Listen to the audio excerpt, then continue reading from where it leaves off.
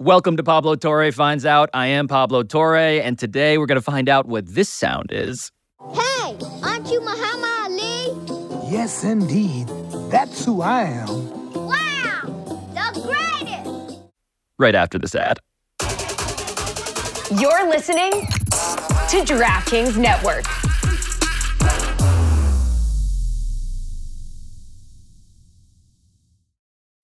When you need mealtime inspiration, it's worth shopping Kroger, where you'll find over 30,000 mouth-watering choices that excite your inner foodie. And no matter what tasty choice you make, you'll enjoy our everyday low prices, plus extra ways to save, like digital coupons worth over $600 each week. You can also save up to $1 off per gallon at the pump with fuel points. More savings and more inspiring flavors make shopping Kroger worth it every time. Kroger, fresh for everyone. Fuel restrictions apply.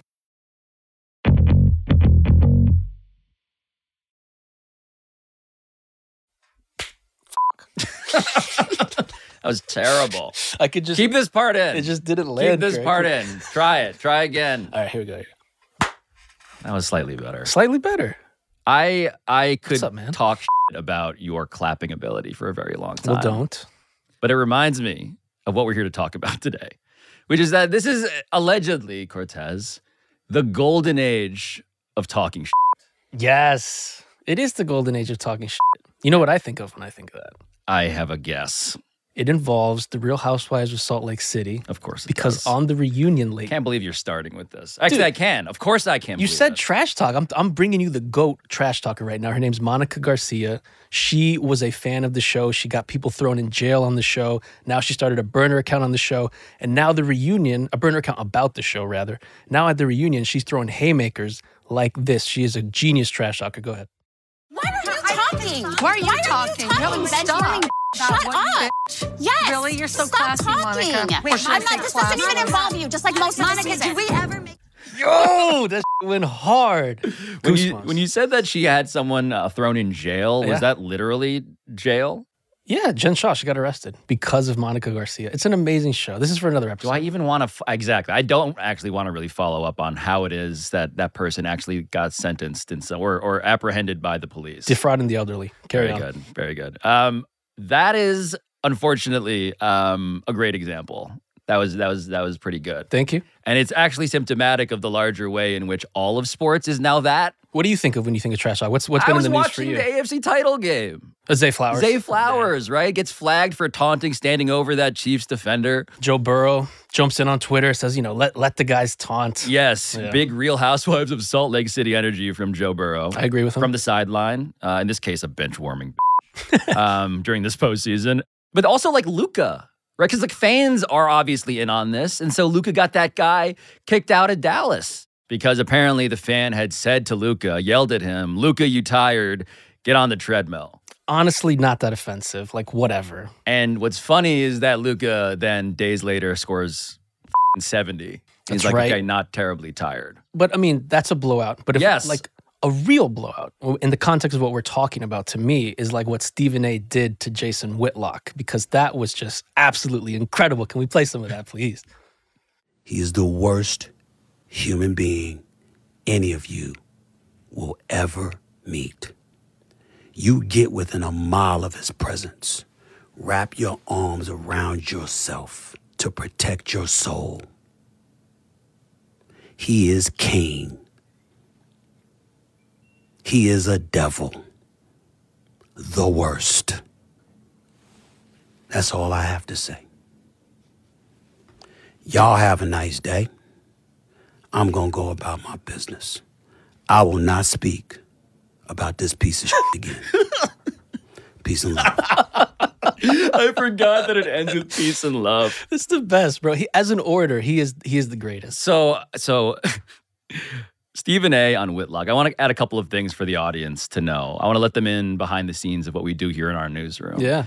We have never spiked an episode until the time that Dan visited New York and he sat where you sat, are sitting now, and we attempted to do an episode about Cain himself, the devil. The lost tapes. I mean, those are buried now. And I won't get into right now why we spiked it, Just know that we tried and there was some shit in there.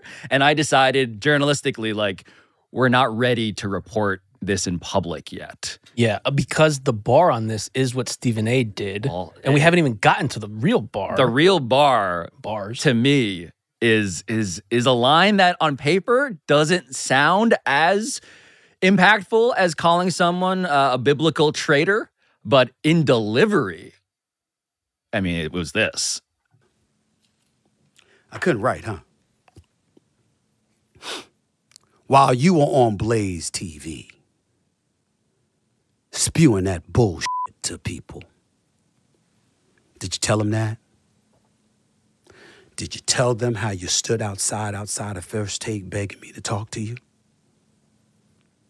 Did you tell them that once this same article in Deadspin came out, weeks later, you wrote a lengthy apology to me in an email, begging me to forgive you, pointing out how you were betrayed by this particular writer, so you know how I must feel that you betrayed me?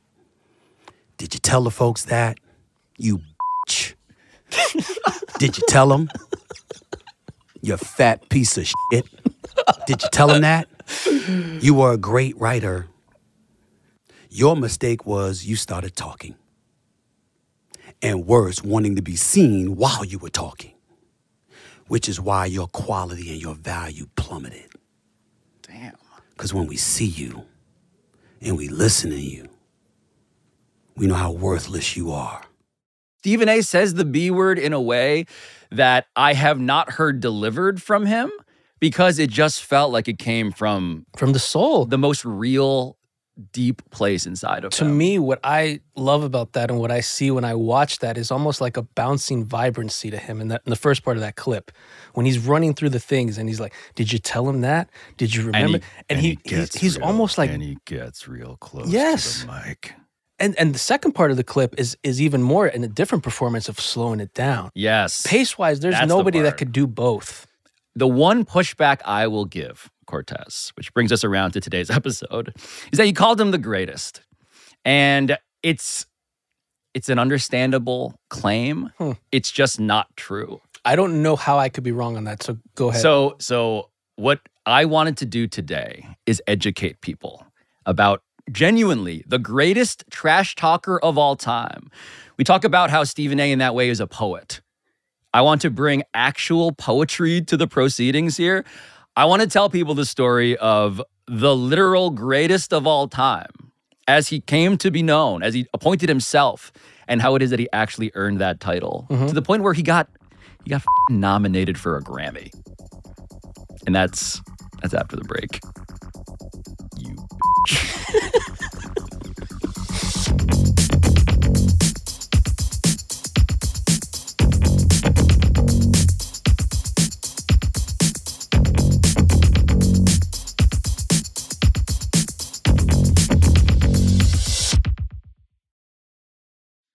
The NBA playoffs are heating up, and so is the action at DraftKings Sportsbook, an official sports betting partner of the NBA. With same-game parlays, live betting, odds boosts, and so much more, do not miss out as the NBA postseason winds down. DraftKings has you covered with lines on just about everything you can think of. I personally happen to love the player stat combos, particularly the points and assists and rebounds over-under. And if you are new to DraftKings, you got to check this out, because new customers bet $5 to get $150 in bonus bets instantly. So what are you waiting for? Go and download the DraftKings Sportsbook app now and use code Pablo. That's code Pablo for new customers to get $150 in bonus bets when you bet just $5. Only on DraftKings. The crown is yours. Gambling problem? Call 1-800-GAMBLER, or in West Virginia, visit www.100gambler.net. In New York, call 8778-HOPE-NY or text HOPE-NY. In Connecticut, help is available for problem gambling. Call 888-789-7777 or visit ccpg.org. Please play responsibly. On behalf of Boot Hill Casino and Resort in Kansas. 21 plus, age varies by jurisdiction. Void in Ontario. Bonus bets expire 168 hours after issuance. See dkng.co/bball for eligibility and deposit restrictions, terms, and responsible gaming resources. So, Justin Tinsley, I'm always excited when you text me with a story. This time, I was both deeply excited and also a little embarrassed. Why is that? because I did not know about something that I have now become obsessed with, that you turned me on to. Yeah. And I am a person whose show is ostensibly about the ways in which sports sort of like overflow out into the wider world of America and its history. Yeah, yeah. And this is like, it's just one of the best stories I've now learned about thanks to you. We're talking about Muhammad Ali. For the majority of this conversation, you'll probably hear us refer to him as his birth name, Cassius Clay. At 21 years old, this dude earned a Grammy nomination, probably the most consequential Grammy nomination of all time for a comedy album. A comedy album, Pablo. It's absurd.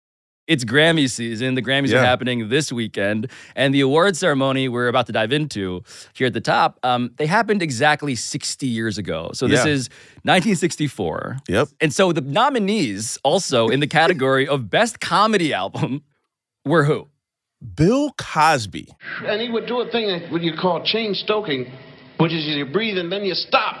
You know, and he used to bug us, really. He goes, Dad! Breathe so we can breathe. Oh, thanks a lot. Gee whiz, you know, that kind of thing.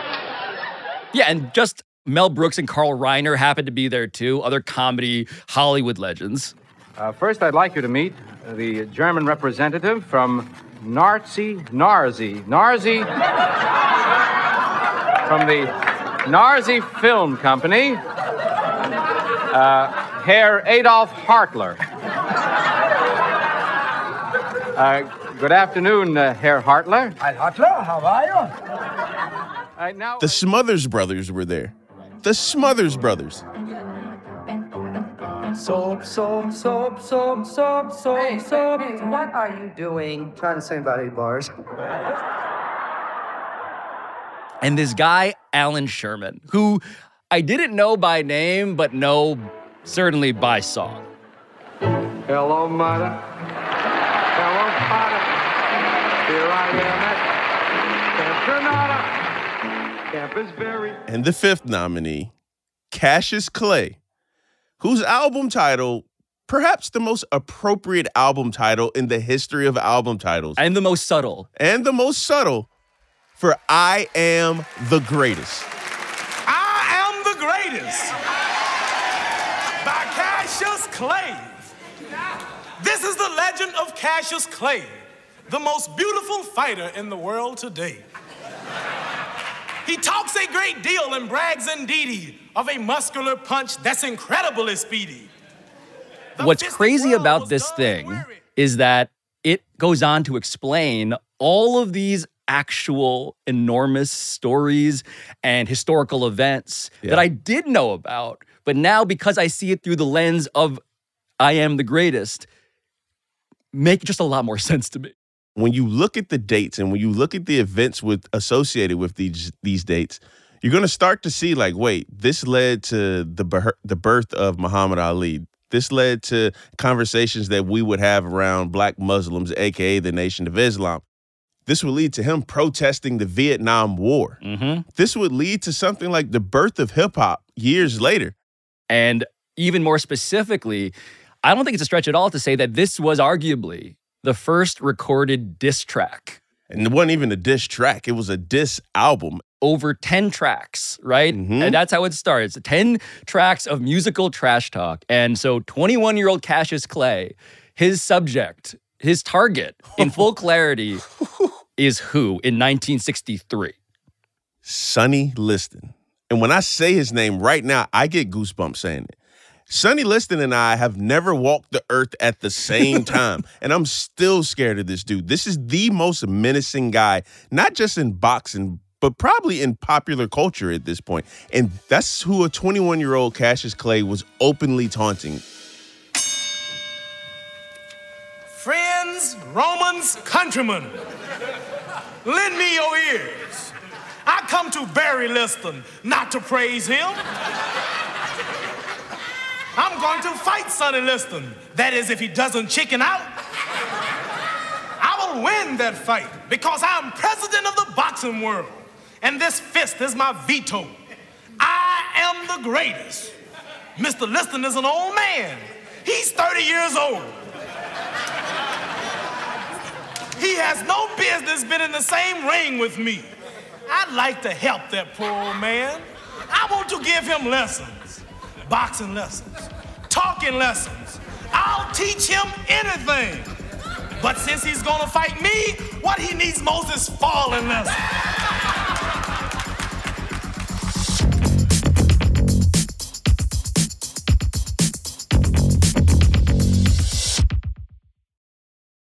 Sound the trumpets, it's horse racing time. So saddle up for action with DK Horse, an official DraftKings affiliate.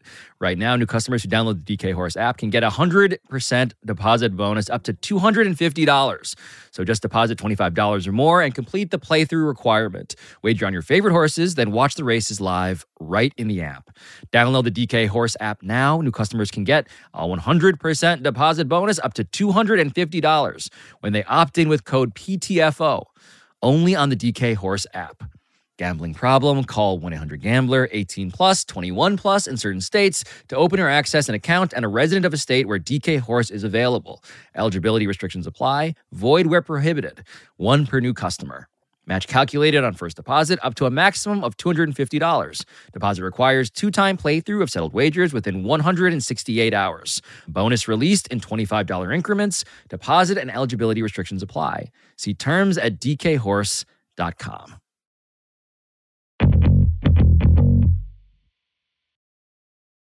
So I want to establish that the mythology you're about to say here is not actually mythology. No. This is real. The facts on Sonny Liston in 1963 when Muhammad Ali was then Cassius Clay, 21 years old. Mm-hmm. And by the way, Cassius Clay at this point had never been heavyweight champion of the world. No, he hasn't. He was an up-and-coming boxer. Mm-hmm. And the man who had that title, which also meant you were the biggest and baddest athlete, human being on earth, belonged to Sonny Liston. That was the belt that he owned.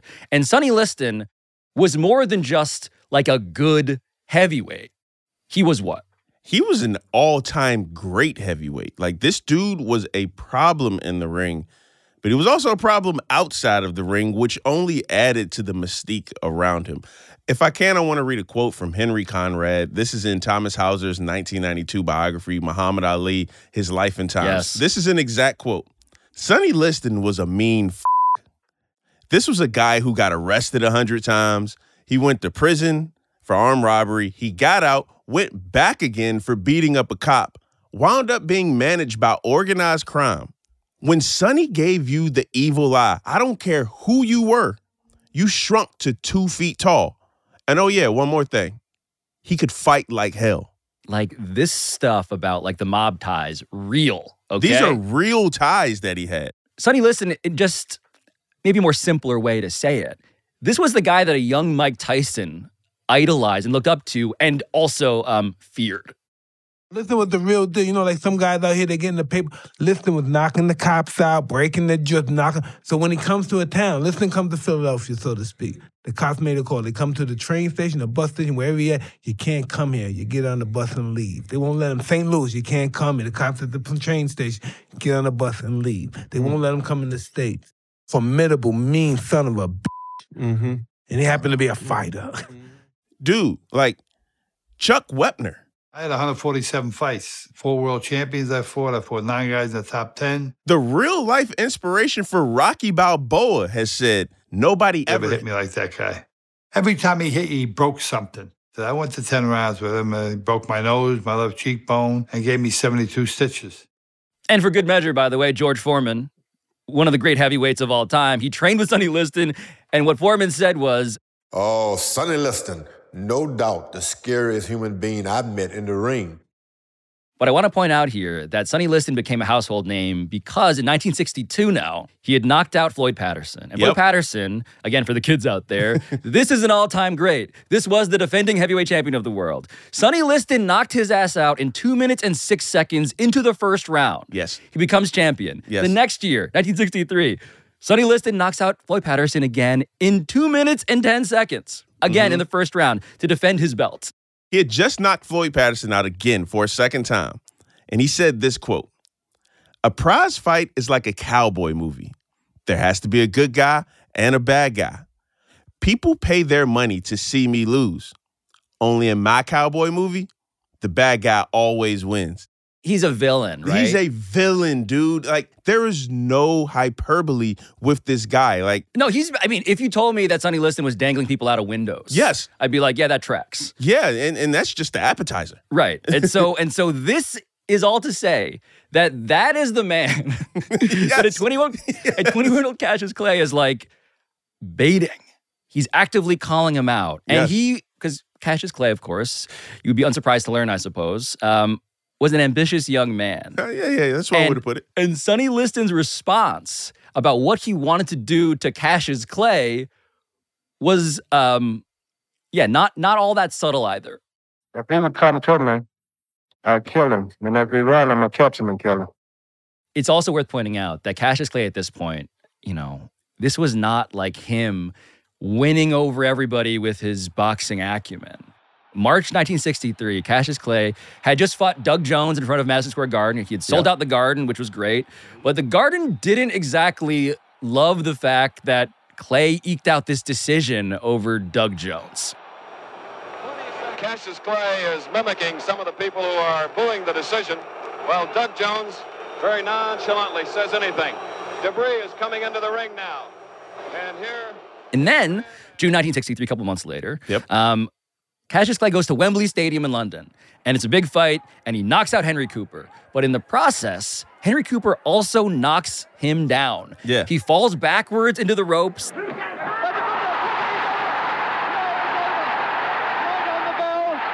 has sounded, and he's up at about 3, Clay. So here is Cassius Clay now kind of limping. Yeah. He's limping into the summer of 1963. Mm-hmm. He is known as a huge talker already, as this self-promoter who is certainly like wildly talented in that respect, but nobody saw him as on the level of Sonny Liston. So in August 63, he has a press conference at the Americana Hotel. This is an event. This is a production. He's not just like, hey, meet me at the ballroom at the Americana and I want to talk to y'all about something. He's announcing this comedy album, and it's through Columbia Records. Which is an enormous music publishing house. They signed him to a recording contract, which about the time it was around $25,000. Now, account for inflation in 2024, that's about $250,000. Right. That's a lot. That's real money. That's real money. We know he can talk. We know he's sure about himself, but what do you have to say on an album? Right. What is this going to sound like? And now, ladies and gentlemen, from Louisville, Kentucky, wearing black tie, Mr. Cassius Marcellus Clay. And here's another crazy thing about this comedy album. It's recorded in front of a live audience. Right. So he's not just cracking jokes and he's the only one in the studio. He's cracking jokes and he's getting that immediate gratification from the audience. No, this is itself like an athletic event. Yes. 200 people. It's at the Columbia Records Studios in Manhattan. And you'll hear pretty immediately, these motherfuckers were loving it. Yes. I am the greatest. By Cassius Clay. This is the legend of Cassius Clay, the most beautiful fighter in the world today. He talks a great deal and brags indeedy of a muscular punch that's incredibly speedy. The fistic world was dull and weary. With a champ like Liston, things had to be dreary. Then someone with color, someone with dash, brought fight fans a running with cash. Dude, like, so at this point in Ali's career, I think he's fought maybe around like 20, 21 professional fights. Undefeated. And in 13 of those, he predicted the exact round that the fight would end. Yes. He had this thing where he was calling his shot. Yes. And it was actually working, which was prophetic and a real like subplot to everything he would ever say. When you listen to I Am the Greatest, you understand that everything about this album, Pablo, everything was intentional. From the fact that like each song wasn't a song or a track, it was called a round. Here I predict Mr. Liston's dismemberment. I'll hit him so hard, he'll wonder where October and November went. The track list on this is hilarious. Round 1, I Am the Greatest. Round 2, I am the double greatest. And so when you listen to this, the other thing that becomes clear too, which I didn't know until I spent my week having this on repeat, is that Cassius Clay is also kind of in on this joke. Oh, yeah. So him as a performer, him as both a guy with an ego, obviously, he's picking himself to win and knock people out all the time. But when he declares himself the greatest, there is this wink to it, like a bit of self-awareness coming through that all of this is also absurd. Liston's fall will mark the arrival of spring. Yes, there's going to be a new champion. A champion you can tell your kids to be like. I'm a perfect idol for the kids. I'm good looking, clean living, cultured, and I am modest. Just like him, again, actively trolling Sonny Liston. Yeah, but I want to talk about track 3. I want to talk about round 3. It's called Do You Have to Ask? And when you listen to it, there's like this call and response method. It reminds you of a Greek chorus, but when you listen to it, it's kind of like the predecessor for what would become hip-hop music. Cassius of old dropped Caesar 20 centuries ago. Go, go, go. And this Cassius will cool Liston, as you already know. No. Yes, yes, yes. For at the end of the bout, you're going to hear the ref shout. The winner and new champion. Mr. Liston won't see that the victor is me, for stars are all he'll be seen. Twinkle, twinkle, little stars, Liston's on his way to Mars. There's an article from Esquire magazine in '63 written by Tom Wolfe, one of the great writers of all time. And he's there for the rehearsals. And he's watching Ali, Cassius Clay, micromanage. Yes. And it's so funny to imagine that scene while also looking again at this track list. Oh, my God. Because from here, it begins to resemble the track list does, like the Andre 3000 Flute album. Yes. Where it's like The Night in Hawaii when I turned into a panther. You know, like that track. Because round 4 is titled what? I have written a drama, he said playfully. Yes, the sentence. Yes, that's the title of the song. I'm not quoting him. That's the title of the song. Round 5. Will the real Sonny Liston please fall down? Round 6. Funny you should ask. No, literally, that's the title. That's the title. Funny you should ask. Round 7. 2138. Yep. And round 8. Appropriately titled The Knockout. And there was this question heading in, right? Like, okay, we have this athlete. He's awesome at sports. Cool. We're going to have him do music stuff. Yep. Is this going to feel, as Tom Wolfe put it, like this is forcing piano lessons on somebody? Cassius Clay, quote, was desperately interested in whether or not his lines were genuinely funny. He tried them out on every newcomer who came into the room. That is the quote that Tom Wolfe put into his piece in Esquire. That's what he observed. And again, you listen to this album, that was the rehearsal, and it all adds up. He took it seriously. And there's this really great quote that he ends round 7, 2138, and he's playing a 175-year-old man at this point. And so just to be clear, 2138, the year. Yes. Cassius Clay is now 175 years old. That's the perspective of the song. Keep in mind, we're just in 2024 right now. You know, we still got a long way till 2138 comes around. But in it, and I think this is one of the more powerful things that, especially in terms of foresight, that he ever said. And he ends the track like this, and I quote, "To this nation, I've made this bequest." So spread the word north and south. Some folks leave their brains to science, but when I go, I'm leaving my mouth. It's the greatest. So for you, the best track on I Am the Greatest, musically speaking, is what? I have to go round 5. Will the real Sonny Liston please fall down? And when we talk about like hip hop and diss records, I want to read some lyrics out for y'all. And I'm going to try. I'm not even going to try to read it in Cassius Clay's tone because there's only one him. But when you listen to this, understand the intention behind every line and what it was he was trying to do. And it starts like this. Clay comes out to meet Liston, and Liston starts to retreat. But if he goes back an inch further, he'll end up in a ringside seat. Clay swings with his left. Clay swings with his right. Look at young Cassius carry the fight. Liston keeps backing, but there's not enough room. It's a matter of time. and Clay lost the boom. Now Clay lands a right. What a beautiful swing. The punch raises Liston clear out of the ring. Liston still rising, and the ref wears a frown, for he can't start counting till Sonny comes down. Now Liston disappears from view. The crowd is getting frantic, but our radar stations have picked him up. He's somewhere over the Atlantic.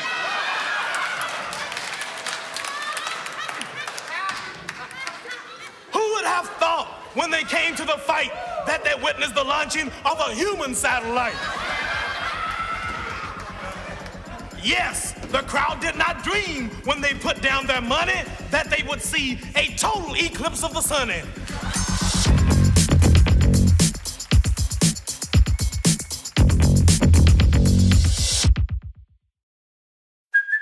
Hey, it's Kaylee Cuoco for Priceline. Ready to go to your happy place for a happy price? Well, why didn't you say so? Just download the Priceline app right now and save up to 60% on hotels. So whether it's Cousin Kevin's Kazoo Concert in Kansas City, go Kevin, or Becky's Bachelorette Bash in Bermuda, you never have to miss a trip ever again. So download the Priceline app today. Your savings are waiting.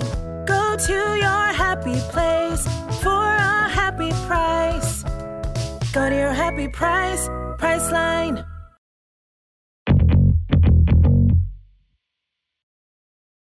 So this is our way, by the way, of setting the stage for one of the greatest sporting events that have ever happened. Yeah. So this is the actual Ali Liston fight.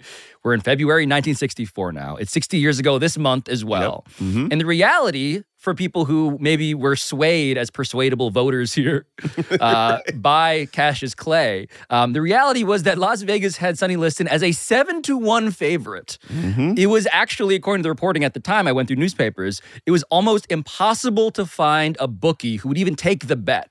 And that's respect to Liston. Yes, exactly. It was because everyone was like, he's obviously going to destroy this dude. Mm-hmm. If we're going to take these bets, we're just going to lose money, even at 7-1. Right.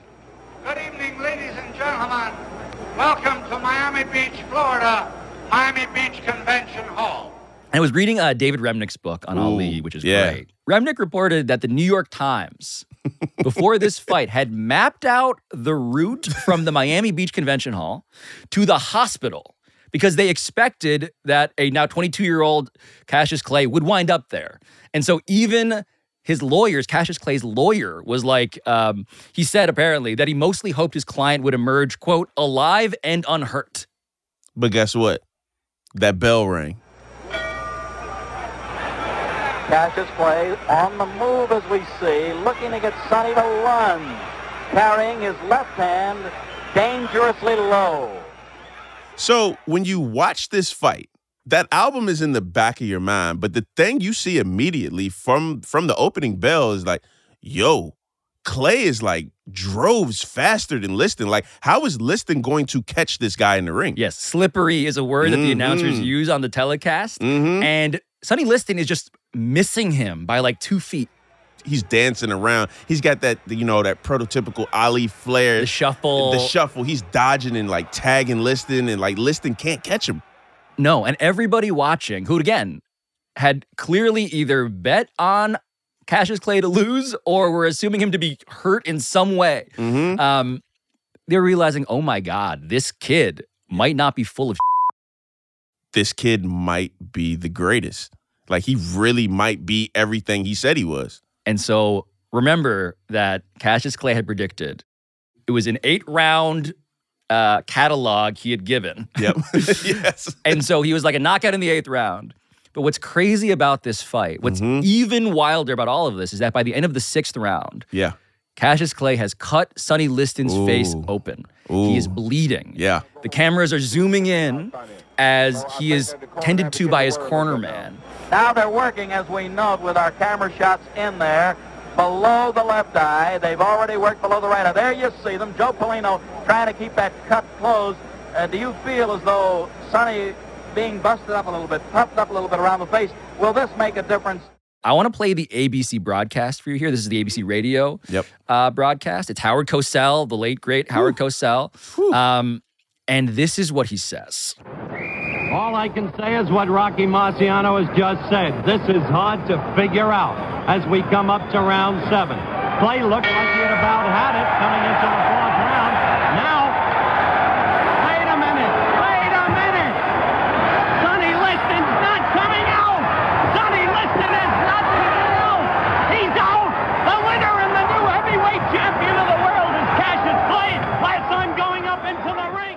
I get goosebumps. listening to Yo, that, dude, I literally just got goosebumps hearing that. He made Sonny Liston quit. Sonny Liston didn't leave the corner. No, so this is before the 7th round. Before the 7th round. So reality is actually even better than the prediction that Cassius Clay had made of knocking him out in the 8th. Yeah.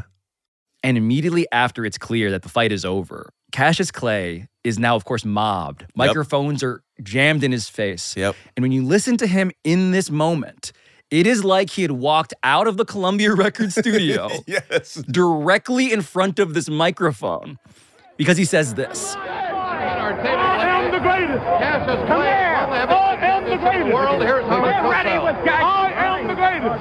Cassius, you're the king. I'm the king of the world. Tell the truth. Tell the truth, Cassius. Get that? I have upset the world. Give me justice. Did you ever believe it would happen this way? I told you. If you want to go to heaven, I'll get him in 7. I am the king. I am the king. Not me. I am the king. What made him so easy for you? Because I'm too fast. He was scared. I was too fast. He was scared. But you know a crazy thing that happened with Cassius Clay immediately following this fight? You got to go back to the actual album. Now, you couldn't find that album in stores the day after that fight. So the album had sold up to that point 30,000 records. That was respectable. But after this fight, it propelled that album to the 500,000 copies sold threshold, which is gold. A gold record. Yeah, which is gold. You had respectable publications like the Milwaukee Journal. They called The Greatest the comedy album of the year. My favorite detail is everyone's trying to monetize this. Yeah. In the immediate aftermath, because of course this is capitalism. Right. Is that they're like, we need to get this dude back on the radio. Right. And so what do? So, we're going to push his cover of Stand By Me onto radio stations. Benny King, one of the most popular songs of the day and all time for the record. So we're going to push this out there. And when you listen to it, it's like, wait, like he's not Benny King, but he ain't bad either. No, he is singing in this. When the night has come and the land is dark and the moon is the only light we see. No, I won't be afraid. No, I won't be afraid. Just as long as you stand by me. Yo, imagine having your ass kicked by this dude. More sales than the Beatles, Beatles had, bro. In 64 now. More sales than Barbra Streisand had. And all of that was going gangbusters for Columbia Records. Yep. Until something else that happened, which was also the day after Cassius Clay beat Sonny Liston. This is the nuts part about it. Cassius Clay was no longer known as Cassius Clay. Why don't you like to be called Clay anymore? No, Clay was not my name. Once we follow believe, hear, understand the teachings of the Honorable Elijah Muhammad and come into knowledge of ourselves, then we want to be called after names of our people, which are names that fit us black people. And Clay was a white man's name. It was a slave name. And I'm no longer Clay. I'm no longer a slave. So now I'm Muhammad Ali. So when you take into account that he changed his name and now he's directly aligned with the Nation of Islam, people have been, assuming this for months. Malcolm X had been at a lot of his fights. Malcolm X was a very close friend of his. It's unfortunate, but it's also easy to understand why the sales tanked after that. Because Columbia Records panicked because it was like, yo, we cannot put a guy named Muhammad Ali front and center. His entire livelihood was basically threatened at this point. Right. Remember what he was singing about, what he was performing poetry about. He was the perfect role model for kids. And he had all of this room full of white people laughing. He was this leader of this room, right? Of these people who were exactly who a PR person for Columbia Records might imagine would now be terrified of if he was, in fact, a member of the Nation of Islam. And so all of that roaring laughter, that crowd that loved it, was applauding it, was laughing too hard sometimes. Yeah. All that just stops. It stopped on a dime. And when you look at the course of Ali's life, let's just say the next 2-3 years, so much changed. By February 1965, Malcolm X had been assassinated. Malcolm X, who was one of his closest friends. And years later, Muhammad Ali would go on to write that turning his back on Malcolm X was the single biggest regret of his life. And he was like, I wish he was still here so I could tell him how right he was about so many things. So his good friend Sam Cooke, who was on the original version of this album, was murdered in December 1964. And a couple of years later, this guy basically gets the prime years of his career stripped away from him because he said, I'm not going to Vietnam.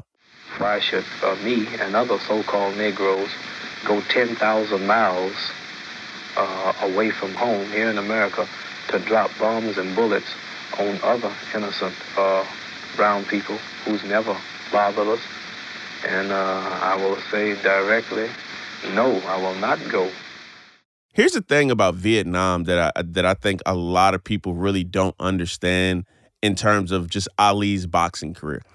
Pablo, we watch a lot of sports. We've been watching a lot of sports all our lives, and we know in boxing, if you take the ages 25 to 28, though that is the meat of your prime. Ali never had 25 to 28. The years 1967 to 1970 are blank for him because he couldn't fight. And this is all before he turns 30, by the way. Right. And so when we think of the Muhammad Ali that we know today, who is, by the way, now pretty unimpeachably exactly what everyone was laughing at him for saying, which is the greatest. We think about his fights against Foreman and Joe Frazier and all of these guys. And all of that stuff happens flowing out of this sort of domino effect. Flowing out of that comedy album. And the thing that jumped out at me as I was reading through these books this past week was that this entire time, right? Like this whole story is about fearlessness. And Muhammad Ali had held a secret about how he really felt the night he faced Sonny Liston. The night before he became brave enough to become Muhammad Ali. He faces the baddest man in the world. And what he says is this, quote, "That's the only time I was ever scared in the ring. Sonny Liston, first time, first round, said he was gonna kill me." Sonny Liston was, before I fought him, considered one of the greatest fighters in history. Sonny Liston had a punch that knocked out Floyd Patterson just about one round twice. One fist as big as both of mine. Everybody was scared of him. Were you scared of Liston? Scared to death. And so when you see it through something he would confess, as he said, years and years later, that actually that 21-year-old who walked into the ring in Miami that night, that kid was terrified. It changes actually also the way the album sounds when you listen to it again. Absolutely. And it's one of the more relatable concepts about the album because we've all been that young kid who was like, probably bullshitted their way into a room that we probably didn't deserve to be around in. the horn for us. Around the horn for us. Like, oh, shit. He's a 21-year-old basically building his confidence up on the fly, which is a very dangerous move because if it doesn't work out, that's how you're remembered in history. Right. He goes all in on himself. And he's doing it in a way that, again, I got to cite David Remnick here because Remnick interviews Floyd Patterson years and years later about Ali in this book. And this is what Floyd Patterson tells him. And it kind of, when I read this, it kind of just explained everything to me about why Cassius Clay was doing all of this in the way that he did that young. Floyd Patterson said this, quote, "I never liked all his bragging. It took me a long time to understand who Clay was talking to. Clay was talking to Clay. All of Clay's bragging was a way to convince himself that he could do what he said he'd do." And when you see that in that way, man. Like he's actually trying to motivate himself, to convince himself he's the person who needed to be convinced that he was the greatest this entire time. That's some deep shit when you really look at it. Because you're basically playing your own experiences, your own emotions out on the world stage. Right. It's different, sitting on the couch with your friends, be like, oh, yeah, I'm going to be the greatest at whatever profession. I'm going to make the league one day. Yeah, I'm going to make the league. No, you're doing it in front of the world. The cameras are here. The reporters are here. Your life, your safety, your physical health is on the line. Exactly. And to know that, like you just said, he pushed all the chips to the center of the table on him. He bet that this is the literal interpretation of betting on yourself and winning beyond your wildest imagination. But it's important to point this out. 64 is the year that changed Ali's life. He became the greatest. He beat Sonny Liston, but he did take an L that year. He didn't win the Grammy for Best Comedy Album after all this. Sorry, if you got this far in the podcast, you thinking he won. Surprise, surprise. He lost to Alan Sherman. Alan Sherman beat that ass. Yeah, Alan Sherman, Sonny Liston. Hello, mother. Hello, father. Here I am at Sonata. Dude put on a propeller on his head, for the record. And this is who he lost to. I demand a recount. I demand a recount. Are you serious? Alan Sherman put a propeller on his head, and he is singing Hello, Mudda, Hello, Fada. Cassius Clay just beat the scariest man in the world. He didn't even come out the corner. But the good news from Muhammad Ali is that he would get another shot at the Grammys. And this is where it's just like the story doesn't end, right? So Muhammad Ali, it's 1976 now. Yeah. Okay? Yeah. Mm-hmm. And he gets a second Grammy nomination because he's returned to the recording studio to take on what was arguably maybe the only opponent scarier than Sonny Liston, Justin Tinsley. Tooth decay. Calm down. Ali, what you doing here? I have a new battle coming up. Win! With who? This is a different kind of battle. And I have to train just as hard. Eat the right kind of food, and good, healthy exercise won't hurt either. This one's against Mr. Tooth Decay and the terrible, terrible things that brings that nasty Mr. Tooth Decay around.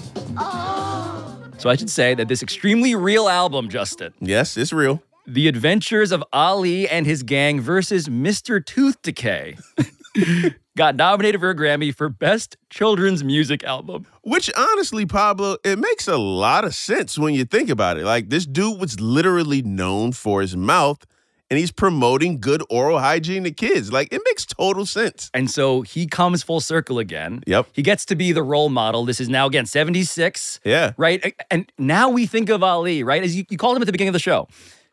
Like one of the most popular men ever. Yeah. And so now you understand what he went through to come back around to claiming that title, to be a guy who parents would be like, listen to Muhammad Ali, brush your teeth. Yeah. It was, and the cast on this. Dude, he's got Howard Cosell. He's got Frank Sinatra. Like, this is a who's who. These are A-listers. My friends, have you seen two funny-looking characters running amok around here? Hey, aren't you Muhammad Ali? Yes, indeed. That's who I am. Wow, the greatest. And the fastest. Wait till the king hears about this. Yeah, Charles, let's go tell him. Hey, wait a minute. May I come too? Oh, boy. When you texted me, if you had told me, this is all going to end with dentistry. Yep. Tooth decay, bro. I would have not believed you. Pablo, hear me out. Muhammad Ali, tooth decay, sprinkle in Sonny Liston in the middle. We got an episode, That's baby. Right. A little Nation of Islam, some Vietnam, some mafia. We check all the boxes here. It's just one of my favorite stories of all time, Justin. Pablo, you know I love talking about stories like this to you. We always do an incredible deep dive, and this is just the latest. Yeah, my wife asks me, why are you listening to an album about tooth decay on repeat? And I'm like, because, honey, Justin Tinsley is trying to help me tell the story of the greatest mouth in sports history. Thank you, dude. Thank you.